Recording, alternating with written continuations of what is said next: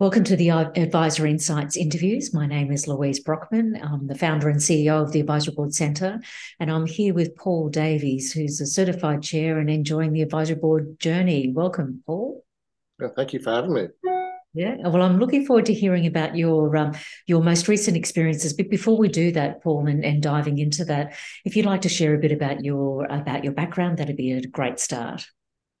Okay, well, my executive background is very much in financial services and investments. So, having been a institutional stockbroker and then a business development manager for global investment managers. To goodness, what was that? 12 years ago, I graduated from the company directors course and have since got a lot of board experience with non-for-profits in particular. And then about 3 years ago, I joined the Advisory Board Centre, became an advisor, and a year later did the chairs course. And since then, I've worked on a couple of boards, advisory boards, one of which I am chair of. Yes, it's been an interesting experience.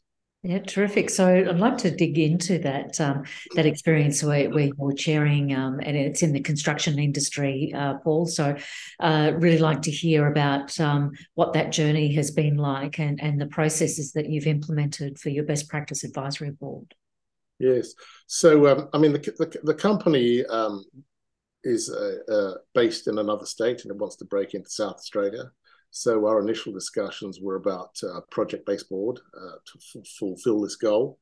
They're a well-established company and they would have a turnover, at the higher end of the sort of average SME turnover.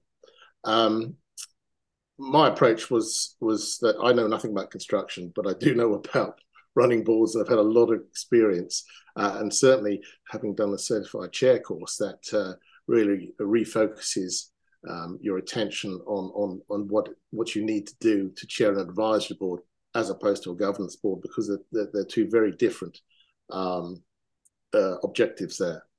And what I did with the company was initially do the board starter program, and over 2 months we did the first two parts of the program, which meant evaluating their business growth score, and also doing the value chain checklist. And really what it confirmed was that, yep, SA expansion is definitely needed to grow the company. They need a board to actually achieve this. And then it confirmed the ideal criteria for these board members to be fit for purpose for this particular board. And I think it's very important that people do go through this process with companies, even if they've got what they think is a very defined set of goals already, because if you confirm those with the companies through a process, I think that gives them a lot more confidence in the decision making going forward. And when times when maybe you get glitches, maybe the company's pressed for time, they realize that they've got to continue with this process if they really are going to achieve what they want. So, yeah, I think the process of that is very important. We found that once we had worked out what we want from each board member, it made the hiring process a lot easier. We were able to create a position description, and from that a position advertisement. And I found over time, when I've been hiring people, but also applying for positions myself, you sometimes get this terrible long wish list of things you want from a particular applicant. And really, all we did was we actually laid out what this board is trying to achieve, we were really looking for someone who could just achieve that. The only criteria we put down was 20 years plus of experience in construction companies, but looking to achieve what we're trying to do there: strategic advice on expanding in South Australia, providing a network of contacts, and also maybe introducing clients, plus maybe people who could actually be applicants for state manager.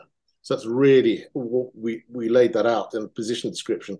And as a result, we were actually able to get a fairly good field of candidates. It's a very specific role description, Paul. So sometimes advisory boards are really quite generic, and then other times they're really quite specific. So as a project advisory board, that's the way that you established that it had a very specific function. Yes, absolutely. Yeah, yeah. And as a result, we've got a couple of very good board members, who have a lot of experience, and I think they've added a lot of value. In terms of once you've hired people, I find that a board induction chat with each member is very important.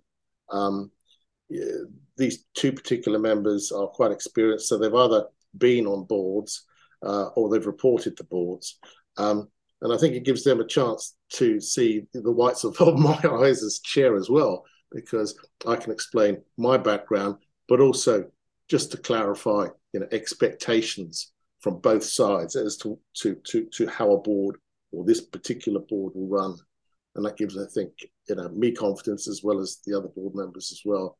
Because I found, whether it's an advisory board or governance board, it's often behaviours which determine whether that board is going to be adding value or not, and sometimes you can get some fairly poor behaviours, but we won't go there.